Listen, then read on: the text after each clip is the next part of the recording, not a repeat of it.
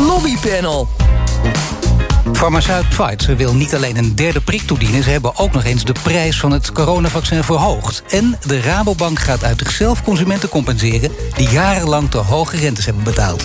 Gaan we allemaal bespreken in het lobbypanel met Peter van Keulen, oprichter van Public Matters, en Maria van der Heijden, directeur van NVO Nederland. Goedemiddag. Dag Paul. Ja, geweldig. Ik begin met Peter, vind je echt, hè? Nee, want we gaan over lobbyen praten. Echt lobbyen. En het echte lobbyen bedoel ik, het echte Public Matters lobbyen. Namelijk, met welke lobby ben je op dit moment bezig? In deze rustige tijden. Het is politiek reces, inderdaad rustige tijden. En dat is altijd een soort APK-netwerkperiode. Ja. Waar je eindelijk de tijd hebt om even rustig een kopje koffie te drinken. Dus het zijn geen hectische issues, maar gewoon af en toe een kopje koffie en bijpraten met mensen die in de hectiek een beetje veronachtzaamt. En daarnaast is het natuurlijk afwachten wat er volgende week vrijdag gebeurt. Ja. Dan komt er een proeven van een regeerakkoord die we geen proeven mogen noemen. Het is nota bene vrijdag de 13e. Dus het wordt een hele spannende periode wat daarna komt. En dan komt de hectiek weer een beetje op gang, denk ik. Gaan we het over hebben, maar toch interessant dat je zegt, nou even bijpraten, kopjes koffie drinken. Het is niet heel erg. En mensen zeggen het moet snel, tempo, begrijpelijk. Heel veel mensen zitten ook te wachten daarop. Maar anderen denken, nou, prettig dat we even de rust hebben. Precies, jij ook? En ook bijpraten over dingen die niet direct aandacht behoeven, maar gewoon in alle rust wat breder bespiegelen. Wat komt er in het najaar aan in begrotingen, in het regeerakkoord, nieuwe Kamerleden, wat voor trends zitten er op beleid aan te komen. Gewoon even de rust nemen, stapje terug. En dat is reces. Niet iedereen denkt er zo over. Bijvoorbeeld heb je ook gelezen, denk ik, oud-Kamervoorzitter Frans Wijsglas. Die heeft in de Volkshand gezegd, als er half oktober, dat is heel snel eigenlijk, als er dan geen nieuw kabinet is, dan heeft het volk recht op nieuwe verkiezingen. Stevige taal toch, hè, van de oud-Kamervoorzitter? Ja, als Frans Wijsglas dat zegt, dan moeten we ons in Den Haag echt zorgen gaan maken. Het is een duidelijk statement. Ik zie het ook als een oproep en als een motie van aanmoediging, zullen we maar zeggen. En ik denk dat het niet tegen Dovermans oor is gezegd dat ze ook wel haast moeten maken. Maar het verhaal wat je nu hoorde van veel mensen, er moet inderdaad haast gemaakt worden. Het is echt te gek, een demissionair kabinet vanaf 15 januari. Het kan niet waar zijn. Zijn die mensen te ongeduldig of hebben ze nu toch wel een punt te pakken? Nee, ik denk dat het ongeduld overheerst. Maar het is niet zo dat er niets gebeurt. Er wordt gewoon beleid gemaakt, er worden begrotingen gemaakt, er wordt vooruitgekeken op Prinsjesdag. Dus het is niet zo dat er niets gebeurt. Nee, maar je moet wel beginnen met formeren. Dat is toch wel pijnlijk. En daar zijn de partijen ook mee bezig. VVD en D66 onderhandelen met elkaar. En ja, het zijn ook mensen die willen ook even. Maar we horen er niks van, hè? Nee, dat is de kracht van goed onderhandelen. Dus doe even in de ruimte. Het pleidooi voor de achterkamertjes gewoon, in dit geval. Voor een regeerakkoord heb je die achterkamertjes even nodig om een mooi regeerakkoord te kunnen maken. Ja. Wat staat er voor jou op de lobbyagenda, Maria? Nou, ik ben wat ongeduldiger. Oh. Ik heb het motto haast gespoed is goed, omdat we gewoon hele urgente thema's hebben op de agenda. En ik vind dus dat er heel snel een regering moet komen, dat het echt te lang duurt. En een van die thema's is natuurlijk de hele klimaatverandering waar we middenin zitten. En nu weer de bosbranden in Griekenland en Turkije. En we hebben de hittestress in Canada al gehad. We hebben de overstroming in Limburg gehad. We zitten echt in een klimaatcrisis. En dat vereist dat we daar echt goed beleid op voeren. En niet alleen klimaatadaptatie, dus ons aanpassen aan wat er nu gebeurt, maar ook echt klimaatverandering tegenhouden. Iedere halve graad die we beperken leidt tot veel minder stress bij mensen. Dus op het moment dat je 1,5 graad stijgt, betekent dat 15% stress op de hele wereldbevolking, invloed, impact. Is dat 1,5 graad hoger, dan is dat gelijk verdriedubbeld naar bijna 40%. Nou, dat is echt een lobby hier wel even in uitzending. Ja. Dat heb je heel mooi gedaan. Nou, ik vind dat zorgelijk. Ik heb ook een positief punt. Oh, gelukkig. Ik krijg ook een beetje stress van dit verhaal. Nou, dat zou ik niet doen, Paul. Economische zaken en binnenlandse zaken hebben afgelopen maandag een hele mooie regeling aangekondigd voor het MKB. Waarin iedere MKB'er aanspraak kan maken op €2500 ondersteuningssubsidie voor de hele energietransitie en het verduurzamen van de bedrijfsvoering.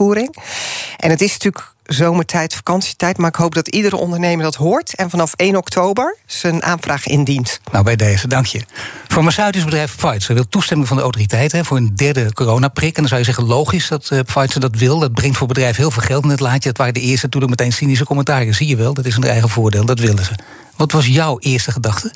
Nou, ik denk dat ze een goed product hebben waar door middel van een boostercampagne nog minder mensen besmet zullen kunnen raken met het coronavirus. En daar hebben zij een standpunt in. Maar uiteindelijk is het natuurlijk een overheid die daar of deskundigen die daar een standpunt in bepalen. Dus dit vindt Pfizer. En nu is het aan de deskundigen om daar een ei over te leggen. Maar er speelt toch een commercieel belang, of niet? Ja, maar daar is op zich niks mis mee. Want met dat commerciële belang hebben zij, maar ook heel veel andere vaccinontwikkelaars, goede vaccins in de markt gezet. Waardoor we nu weer wat meer ruimte hebben dan 1,5 jaar geleden. Nee, zeker. En dat heeft een prijs. Er is echt niks mis mee. Zeker niet met commercieel. Behalve als het dan niet transparant is in dit geval. Daar gaat de discussie natuurlijk ook over, Maria. Vind je dat ze duidelijk genoeg zijn? Ja, die transparantie is enorm belangrijk. Dus transparantie ten aanzien van de prijsvoering, ten aanzien van het beleid. En ik zou hier nog een ander punt in willen brengen. En dat is, wij hebben inmiddels of 1 of 2 vaccins. Een heel groot deel van de wereldbevolking heeft helemaal nog geen vaccin. En ik moet je heel eerlijk zeggen, ik snap hem hoor. Vanuit het Nederlandse landje, achter de dijken, denken wij, doen nog maar een derde. Maar dat vind ik heel belangrijk. En we weten, we're all in this together. Dus de wereldbevolking in zijn geheel is zo afhankelijk van elkaar. Ja, en of het Pfizer is, ik denk dat Pfizer een hele goede rol heeft gespeeld afgelopen jaar. We zijn dolblij met die vaccins. We zijn hier weer in de studio. Ja, het is gewoon echt super belangrijk voor ons allemaal. Maar transparantie is heel belangrijk. Ja, en is het transparant genoeg wat ze nu doen? Wel of niet? Voor zover je dat nu kunt zien, anders zou je het precies weten wat er aan de hand is. Ja, maar nogmaals, ze houden zich stil, hè? Ze komen niet veel naar buiten nu. Nee, maar dat snap ik ook wel. Want voor je het weet trek je een te grote broek aan, krijg je iedereen over je heen. Dus het is, kijk, we zitten met het hele corona-gebeuren is er al zoveel aan de hand geweest dat bedrijven ook voorzichtig zijn. Dat snap ik ook wel. En het feit dat ze dit opperen, ja, dat betekent dat een heleboel deskundigen hier natuurlijk naar gaan kijken of dit nodig is, wat de investering is, wat de baten vooral ook zijn. Ja. Dus ik denk dat hier nog veel over gesproken zal worden. Die transparantie zit hem ook in hoe ze per land die prijs bepalen. En daar zit heel veel onduidelijkheid in. En ik denk ook als je kijkt naar Nederland, hoe transparant zijn wij? Volgens mij besteden we aan het bestrijden van de coronacrisis 76 miljard. En besteden we met elkaar 300 miljoen euro aan vaccins. Dat is uit mijn hoofd berekend 0,35%. Ja, welke prijs heb je ervoor over om tot die vaccinatie te komen? En dat is best een redelijke prijs. Het is altijd te veel, want volgens mij maakt Pfizer alleen al 10 miljard netto winst op die vaccins. Ja. Maar uiteindelijk is het een markt van vraag en aanbod. Zijn er meerdere vaccins op de markt en is het de overheid die vaccins inkoopt. Maar goed, we praten in het lobbypanel. Je zou zeggen, Pfizer heeft dus een hele goede, keiharde lobby gevoerd. Nee, ze hebben een heel goed product. Daar begint het mee. Als het een waardeloos product zou zijn, zou niemand het afnemen. Maar ze zijn niet de enige met een goed product. AstraZeneca heeft een goed product. Janssen heeft een goed product. Goed, volgens mij, ik sta hier met Janssen, dus ik sta hier met een heel goed product. Hoop ik, anders mogen we de studio niet in. We gaan niet dansen, Paul. Nee, er was even wat volgens mij zijn het goede vaccin. Er was even wat gedoe over. Maar er zijn deskundigen die uiteindelijk de effectiviteit van het vaccin beoordelen. Ja, en er zijn dus meerdere keuzes en er komen ook nog meer vaccins aan. En dat zal iets doen met de prijs. Want het is uiteindelijk toch een markt van vraag en aanbod. Maar ik vind het toch wel mooi, omdat ik bedoel, het is een hele ingewikkelde kwestie. Het gaat niet om dat jullie precies zeggen hoe het moet, maar wel een beetje een indicatie te krijgen. Want je moet ook niet helemaal transparant zijn. Ik begrijp ook dat er allerlei redenen zijn om dat niet te doen. Maar ja, dit is zo'n groot verhaal, dus iedereen mee bezig. Iedereen heeft daar een mening over. Ook 40 miljoen virologen, noem maar op. We weten het allemaal. Wat zou je het beste dan kunnen doen? Is het dan inderdaad het beste je nu, ondanks de roep om transparantie, Peter, om je gedijst te houden even? Ik denk dat het bedrijf inderdaad even niets hoeft te zeggen. Sterker nog, in Nederland wordt de Gezondheidsraad om een advies gevraagd. In Israël kijken ze naar die boostercampagne. Dat doen ze in Groot-Brittannië, doen ze in Duitsland. Dus laat nu de deskundigen hun werk doen. Ja. En dan zie je vanzelf wel of er een derde prik komt of niet. Iedereen denkt nu dat we een derde prik krijgen, dat iedereen een derde prik krijgt. Want dat gaat alleen maar om kwetsbare groepen. Ook dat. Maar dan wel die prijsverhoging. De prijsverhoging, volgens mij zijn er 2 omeletten Nieuwspoort waar we het over hebben. Een prijsverhoging van 10%. Ja, het is allemaal relatief. En het heeft een prijs. Het heeft een marge. Ja, het is een commercieel product. Ja, sorry dat ze wat winst maken. En of dat veel of weinig is, dat is heel erg subjectief, vind ik. Zonder dat ik hier wil pleiten voor 1 bedrijf of 1 belang. Maar het is een moeilijke afweging in de gezondheidsmarkt om tot een eerlijke prijs te komen. Ja, Maria? Ja, nogmaals, ik denk ook. Dus bedrijven die komen met een voorstel en vervolgens gaat iedereen daar iets van vinden. Op heel veel plekken. En zeg maar de transparantie, omdat het dus zo'n belangrijk maatschappelijk product ook is. Op dit moment is het natuurlijk gewoon ongelooflijk belangrijk. Dus ondanks dat ze commercieel zijn, kijk, mensen gaan toch een beetje.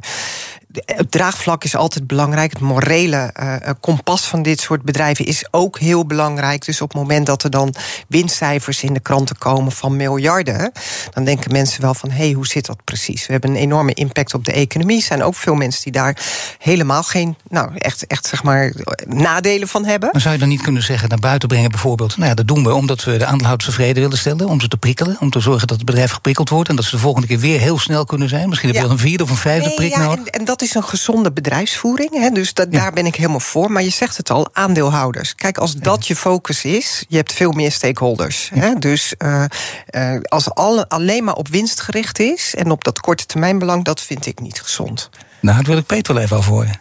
Is dat ook niet gezond? Juist in dit tijdsgewicht moet je je stakeholders in de gaten houden. En dat is nadrukkelijk meer dan je financiële stakeholders. Dus helemaal mee eens.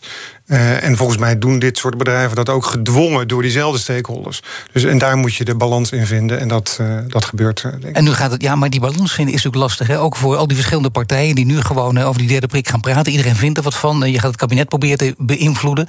Ook al zijn ze bijna allemaal weg.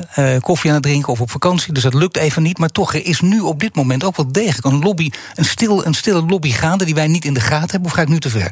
Er zijn een paar mensen nu toch wel degelijk bezig, omdat er ook haast bij geboden is. Nee, maar ik geloof dat ze nu, dat zijn ze ook aan het meten, dat toch mensen met 2 vaccins alsnog corona krijgen. Dus het feit dat je daar alleen al onderzoek naar doet en gaat nadenken over wat betekent dit en is er een derde vaccin, dat is op zich natuurlijk allemaal goed. We willen gezond zijn. En dat hebben we dus ook nodig. Dus het feit dat een bedrijf met zo'n voorstel komt en de vraag is of ze daar heel actief op lobbyen, dat weet ik echt. Ik zit even te denken hardop, welke partijen doen het allemaal en welke partijen gaan hier lobbyen? Niet alleen de farmaceuten, maar wie nog meer, Peter? Ja, de meest effectieve lobby overigens is de lobby die je niet als lobby ervaart. Dus dat is een stille lobby. Maar laten we even naar de feiten kijken. Het is de Gezondheidsraad in Nederland die gaat bepalen of er een boostercampagne komt. Nou, dat zijn echt onafhankelijke deskundigen, wetenschappers. Ja. Ik weet niet eens of ze überhaupt met een bedrijf willen praten, of ze het mogen. Dus daar is geen lobby die daar aan te pas komt. Kijk, het feit dat wij er nu over praten, in de media over wordt gesproken, dat er naar Amerika wordt gekeken, dat geeft wel druk. Ook druk op ministers om te denken, als die druk zal ook in de Kamer weer ontstaan. En daar zal misschien wel informatie worden uitgewisseld, ook vanuit de bedrijven. Maar dat komt net zo goed van maatschappelijke stakeholders, artsen en media. En daar wordt uiteindelijk een zorgvuldige afweging gemaakt. We moeten ze ook een beetje vertrouwen in Den Haag, dat ze daar een wijs besluit in nemen. Zaken doen. We zitten midden in het lobbypanel. Vandaag met Peter van Keulen, oprichter van Public Matters, en Maria van der Heijden, directeur van MVO Nederland. De Rabobank, daar gaan we het over hebben. Die gaat uit zichzelf consumenten compenseren die ze jarenlang te hoge rentes hebben berekend op hun consumptieve kredieten. Terwijl de rentes in de markt en bij centrale banken dalen tot negatief, bleven de rentes bij consumentenkredieten ongeveer hangen tussen de 6 en 8%. Behoorlijk hoog dus. Denken jullie dat Rabobank zich bewust was van het feit dat die rentes niet up-to-date waren, Peter? Het feit dat ze hier proactief mee komen is een goed signaal, denk ik. Ook banken hebben de afgelopen jaren best wel met hun reputatie geworsteld en hebben allerlei acties ondernomen om daarin te investeren. En hier zie je dat de Rabobank anticipeert op het KIVIT, het instituut wat toeziet op eventuele klachten vanuit de markt. Heeft de Rabobank gezegd van we nemen ons dat ter harte en we gaan compenseren. Ik denk dat dat een goede zaak is. Mag ik jullie verzoeken even fijn de koptelefoon op te zetten? Want we gaan naar een heel mooi fragment luisteren. Namelijk een fragmentje van Michiel Kwaaitaal. Die hadden we gisteren in BNR Zaken doen. En die zei over dit onderwerp waar we het nu over hebben, zei hij het volgende. Nou, het is niet zo dat dat we uitspraken hebben van Rabobank-klanten. Er liggen een aantal uitspraken van de andere kredietverstrekkers. Maar ook die uitspraken die volg je natuurlijk. Zodat je continu kijkt of er bepaalde uitspraken zijn, of er bepaalde wetgeving is waardoor je je producten moet aanpassen. Ondanks dat er geen klachten van Rabobank hebben voorgelegen bij het KIVIT, vinden wij toch dat als je die klacht toepast op de Rabobank-klanten, dat wij in actie moeten komen. Ja, even puur van wat je van vindt, maar puur vanuit het idee. Hij werpt zich op als een moraalridder. Is dat verstandig, geloofwaardig ook in dit geval, Maria? Ik denk het zeker. Kijk, Rabobank is een coöperatieve bank. kan je zeggen, ja, wat stelt dat nog voor? Maar dat gaat in principe, is die bank ooit opgericht om mensen die geld over hadden, het uit te lenen aan degene die het nodig hadden. Ja. En nu is er al jarenlang een enorme tendens, dat de rente, voor je geld krijg je niks meer. Als je dat bij de bank zet, je moet zelfs geld toegeven. En aan de andere kant op consumptief kredieten zijn toch hoge rentes verrekend. Dus ik denk dat het heel verstandig is van de Rabobank, in het kader van zeg maar, het hele morele kompas wat in deze tijd nodig is ten aanzien van banken. Want we hebben ze natuurlijk ook met z'n allen gered in 2007, of vele banken. Ja. Dus het is ook, denk ik, vanuit een soort publieke functie heel verstandig dat zo'n Rabobank zo'n besluit neemt. En daarin zelf met die verantwoordelijkheid neemt. Ja, alleen het blijft toch hangen, dat begrijp ik, dit verhaal bij mensen natuurlijk. Ja, maar is het wel uit eigen beweging gegaan? Nee, ik bedoel, er is enorme druk is er opgezet, met name door Kifid. Anders was het niet gebeurd. Ja, en ik denk dat het dus goed is dat er organisaties zijn zoals Kifid. Ja, het is toch lastig. Hè? Dit gaat echt over reputatie ook, denk ik, Peter. Dan gaan mensen wat ik nu zeg ook natuurlijk zeggen en denken. Het is niet voor niets. Kifid zelf zegt dat ook. Ze hebben dat niet aan zichzelf gedaan. Dan hadden ze het veel eerder moeten doen. Het gaf Kwartaal trouwens ook toe gisteren. Maar is dat beter om dat gewoon dan snel gewoon te doen? Je ziet dat bedrijven in het algemeen zich ook hier weer bewuster zijn van hun maatschappelijke positie. En zeker een bank als Rabobank, maar dat geldt ook voor andere banken. Ook het collectief van banken, de Nederlandse Vereniging Banken, werkt daar echt aan. En ik denk dat dit een voorbeeld is waar ze proactief de afweging hebben gemaakt.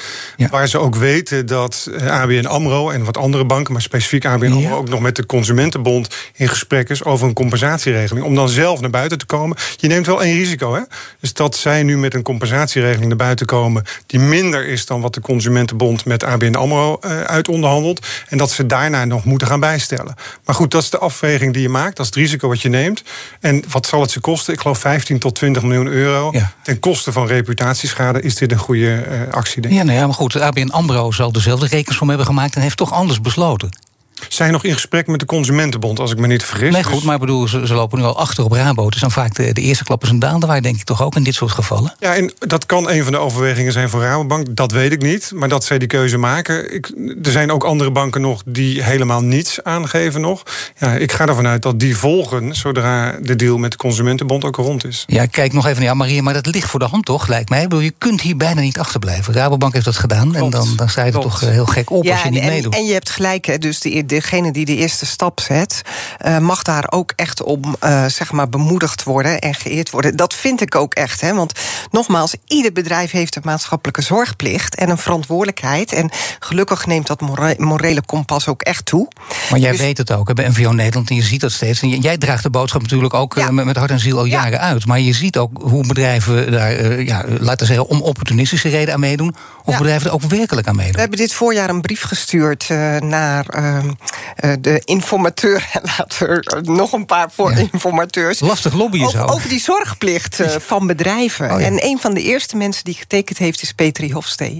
Kijk. Petri is commissaris nummer 1 in Nederland en zit ook in de raad van commissaris van de Rabobank. En die heeft toen gezegd van, dit is superbelangrijk. En ik vond dat zo moedig dat zij als een van de eerste, er was al heel veel over te doen.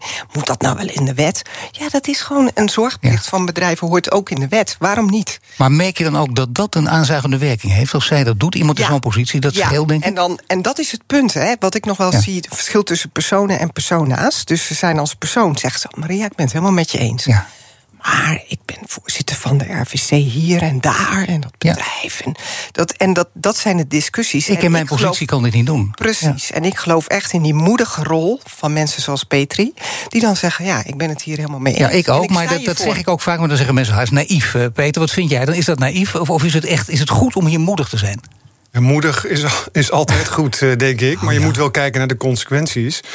Zeker als het om wettelijke verankering gaat. Want wettelijke verankering moet worden gecontroleerd. Dit is juist een moreel kompas. Dat moet in je gedrag zitten. Dat moet je kunnen vertellen. Dat hoeft niet per se. Maar goed, dat vind ik als ondernemer. Daar moet niet de overheid gelijk weer bij om een regeltje te controleren. Nou, daar zit wel in, Maria. Maar je kunt ook zeggen, waarom wel financiële rapportages en geen niet-financiële rapportages? Hè? Dat komt er nu aan via de EU. Ja. Dat is supergoed, maar dat speelt natuurlijk al heel lang.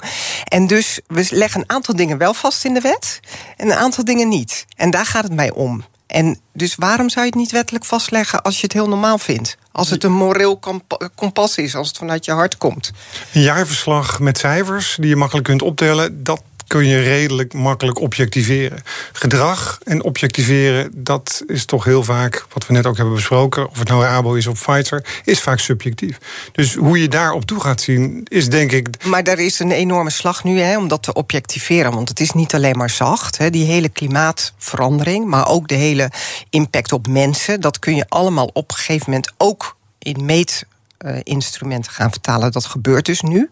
Dat gebeurt nog op heel veel verschillende manieren. Dat is eigenlijk zonde. En dat willen we versnellen door te zorgen dat ook die niet-financiële rapportage niet alleen maar meer gaat over buik en hart, maar ook echt gewoon in de jaarrekening komt. Dus als lobbyist zeg ik, laten we dat, als we het in de wet zetten, goed daarin zetten. Dus dat betekent dat ik met ambtenaren zou moeten gaan praten. Dat doe jij waarschijnlijk trouwens. Met ministers, met bewindspersonen, met andere deskundigen. Ondersteunt, graag. Ja, en dan staat het er ook goed in, zodat het werkbaar is voor ondernemers. Die balans moet dat is waar. Dat is waar. Ja. Nou, we hebben het over het kabinet uiteindelijk. Dat besloot maandag dat kleine eendaagse buitenfestivals dat die weer mogelijk mogen zijn vanaf 14 augustus onder strikte voorwaarden. Een hele belangrijke, maximaal 750 bezoekers zonder vaste zitplaats.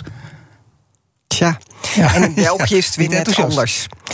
Ja, maar dat zie je altijd, ja. Ja, dat is het punt. Dus corona brengt zoveel teweeg dat je iedere keer moet nadenken over welke maatregelen nemen we. Ik snap het, geplaceerd en ongeplaceerd is natuurlijk echt een verschil. Nou, geplaceerd, voetbalwedstrijden zijn er geplaceerd, behalve als ze gaan juichen.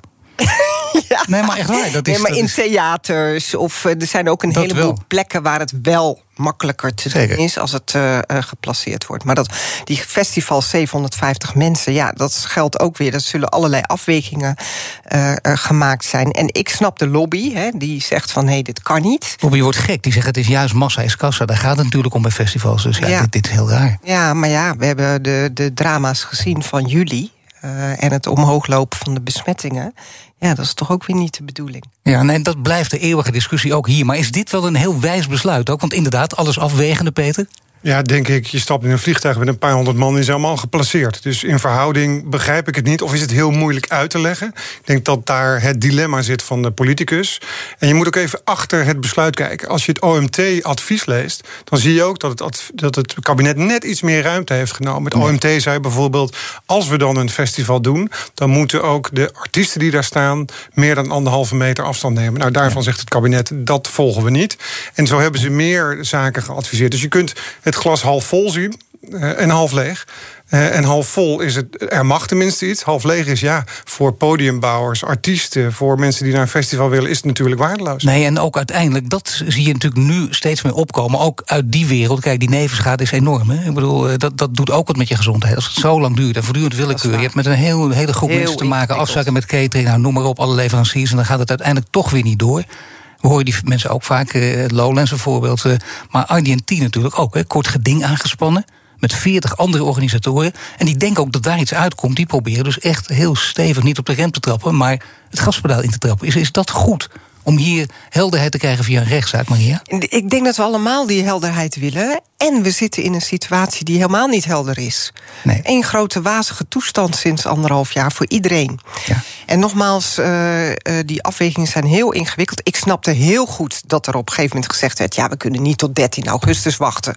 Wat we vanaf 14 augustus moeten doen. Nee. Die lobby is geslaagd. Daar is nu een uitspraak gekomen. Ja, dat niet iedereen blij is met die uitspraak, dat snap ik ook wel weer. Maar dit is zo afgewogen, denk ik, op basis met name ook vanuit de gezondheid en vanuit het virus. Ja. Die regels gelden trouwens tot 1 september. Dan kun je zeggen, nu kan er ook een lobby op gang komen. Hopen dat de evenementen die lobby inzetten om heel hard hun best te gaan doen, te zorgen dat dan echt alles open kan zijn. En zo snel mogelijk duidelijkheid erover. Is dat denkbaar? Is dat een kansrijk ook? Nou, die lobby is al vorig jaar maart gestart. Dus er wordt heel intensief gelobbyd, ook hier. Ik denk dat je hier ook moet lobbyen voor een plan B. En dat is een hele goede compensatieregeling. En ook dat gebeurt. Maar mag ik toch even er eentje uitpikken? Echt in het oog springende. Formule 1 op Zandvoort. En daar wordt inderdaad heel lang voor gelobbyd. Maar nu extra, de druk wordt echt opgevoerd. Ja, en het is precies die datum van 1 september. Ik heb ook kaartjes voor het evenement. Dus ik zou ook heel graag willen. Ja, ieder heeft een belangetje. Hoe klein dan ook. Ja, niet, dat dacht ik, nee. Nou, ga gezellig mee, zou ik zeggen. Maar het is maar een microbelang. En daar wordt ook druk uitgeoefend. Of daar wordt ook gelobbyd. Maar hoe belangrijk is een is een evenement ten opzichte van de gezondheid van velen. Een paar weken geleden hadden we nog besmettingen van 10.000 mensen meer dan op een dag. Ja, dat is de afweging die men moet maken. Het beleid wordt niet gemaakt om burgers in het land te pesten. Het wordt gemaakt met de beste intenties. Daar gebeuren verkeerde dingen en goede besluiten. Ja, en we zijn bezig met allerlei onderzoeken naar de effectiviteit van het beleid. Uiteindelijk gaat het huidige kabinet, hoewel demissionair, daar keurige verantwoording over afleggen. Oké, mag ik jullie hartelijk danken. Peter van Keulen, oprichter van Public Matters, en Maria van der Heijden, directeur van NVO Nederland. En straks gaan we het hebben over elektrische auto's, want de markt was gedreven op bijtelling en dat wordt nu steeds minder. We staan nog steeds aan het begin van elektrische